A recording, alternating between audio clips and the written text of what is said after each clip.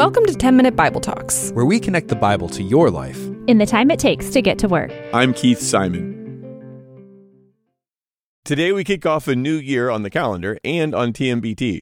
I hope it's a year that you and I both draw near to God. When we get to the end of 2024, I want us to say that we know more of the Bible and the Bible knows more of us. That we have more head knowledge, but also more heart knowledge. That we've taken in biblical information that's led to spiritual transformation. And of course, I hope TMBT can be a part of that in your life. With the new year, we also kick off a new series. We're going to spend 2024 going through what Jesus called the writings of the Old Testament. I'd encourage you to listen to our last episode in 2023 to get an overview of where we're going in 2024. And before I get to Psalm 1, I just want to give you a few basic facts about the book since we're going to be in the Psalms for the next few months. There are 150 Psalms, making it the longest book in the Bible. But unlike other books, all the Psalms aren't written by the same author, and they don't tell a unified story. The Psalms are a collection of Hebrew poems that were meant to be sung. Most Psalms were written for Israel's worship, and over half of them are dedicated to the director of music or connected to temple musicians. We should use the Psalms for our public worship and our private worship, because the Psalms were a huge part of the spiritual life of the early Christians. At the Last Supper, before Jesus went out into the Garden of Gethsemane, he and his disciples sang a psalm together. Scholars think it might have been Psalm 118. And the book of Psalms is quoted more in the New Testament than any other Old Testament book. To live the Christian life, it is wise to feed our souls on the Psalms. One reason that the Psalms are turned to so often by Christians today is they express a wide range of emotions. Loneliness, sorrow, discouragement, shame, joy, fear, peace, gratitude, confidence.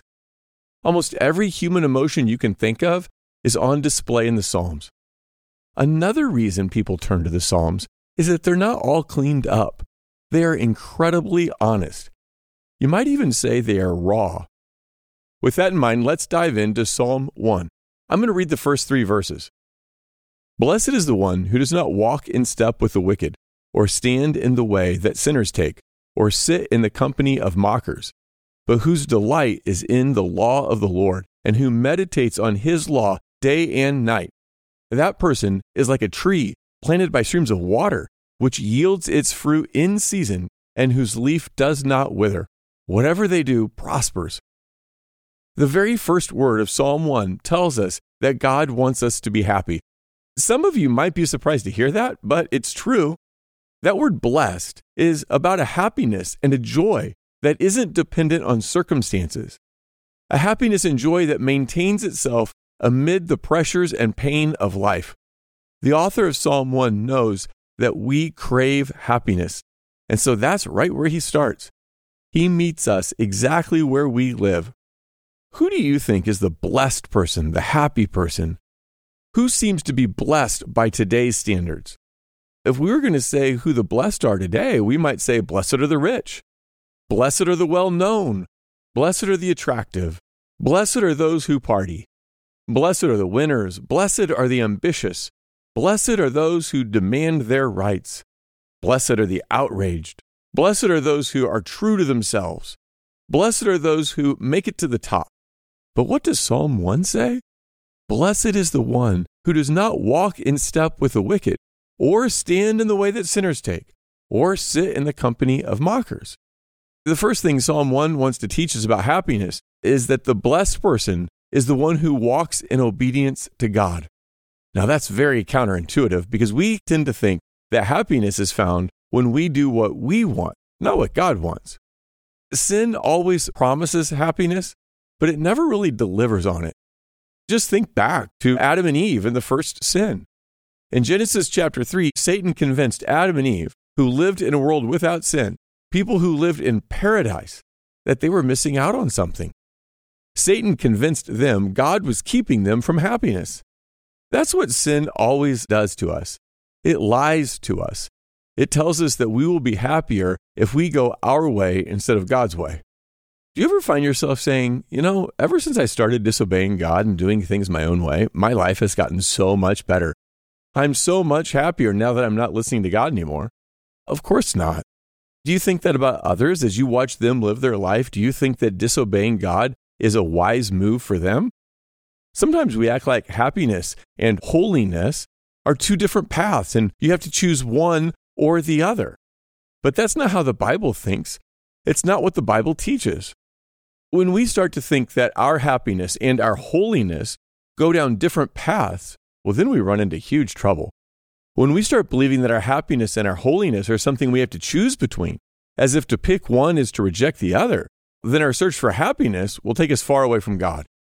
Here's how Psalm 16:4 puts it. The sorrows of those will increase who run after other gods.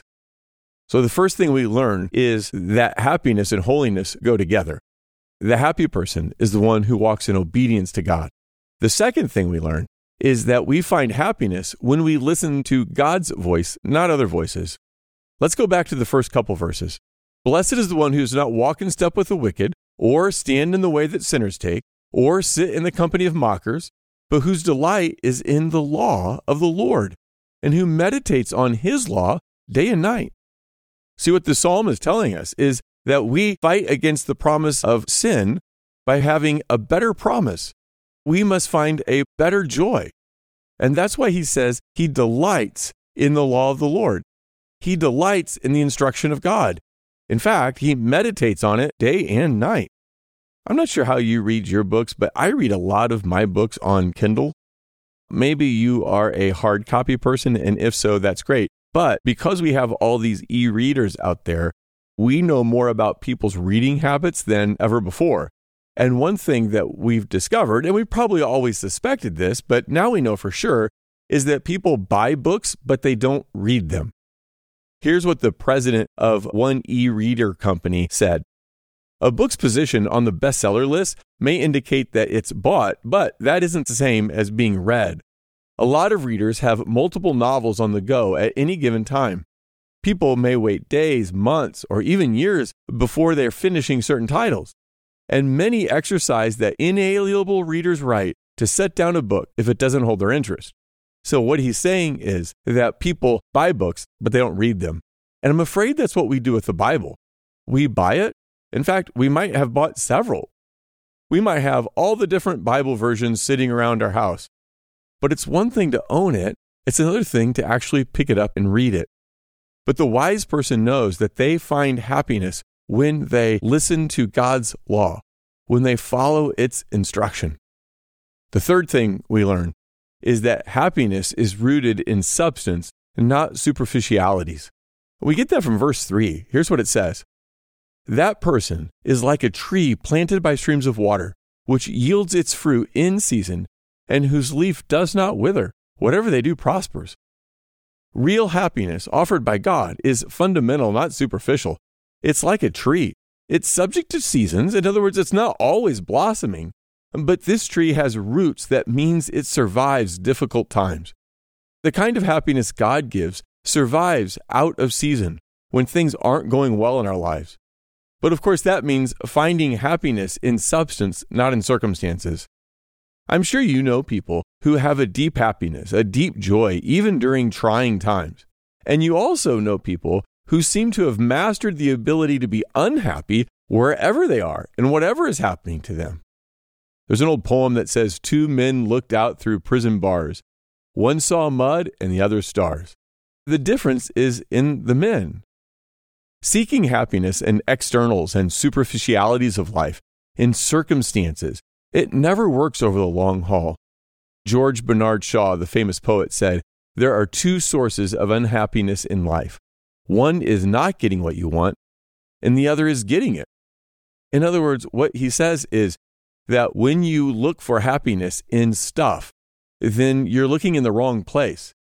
Whether you get it or don't get it, you still won't be happy. Jim Carrey, the famous actor, said, I wish everyone could experience being rich and famous so they'd see it isn't the answer to anything.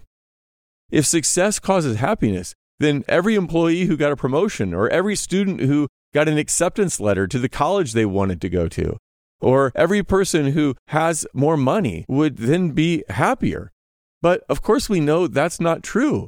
because we've gotten all those things and we know that they don't satisfy the longing of our heart. Here's Halle Berry, the famous actress. She said, "Let me tell you something. Being thought of as a beautiful woman has spared me nothing in life. No heartache, no trouble. Love has been difficult. Beauty is essentially meaningless, and it's always transitory." Isn't it interesting that the people who have gained so much in life tell us that the things they've gained don't make them happy? And yet, for some reason, we still believe the lie that if we could live in a certain location or have a certain job or be married or have a better spouse or be divorced or have kids or have our kids grow up and move out or whatever it is, if we could just change the circumstances, somehow that would make us happy. Psalm 1 tells us the blessed person finds their happiness, finds their joy in obeying God, in listening to His voice and building our life on the eternal, not the superficial. Amen. 10-Minute Bible Talks is a crowd-funded project.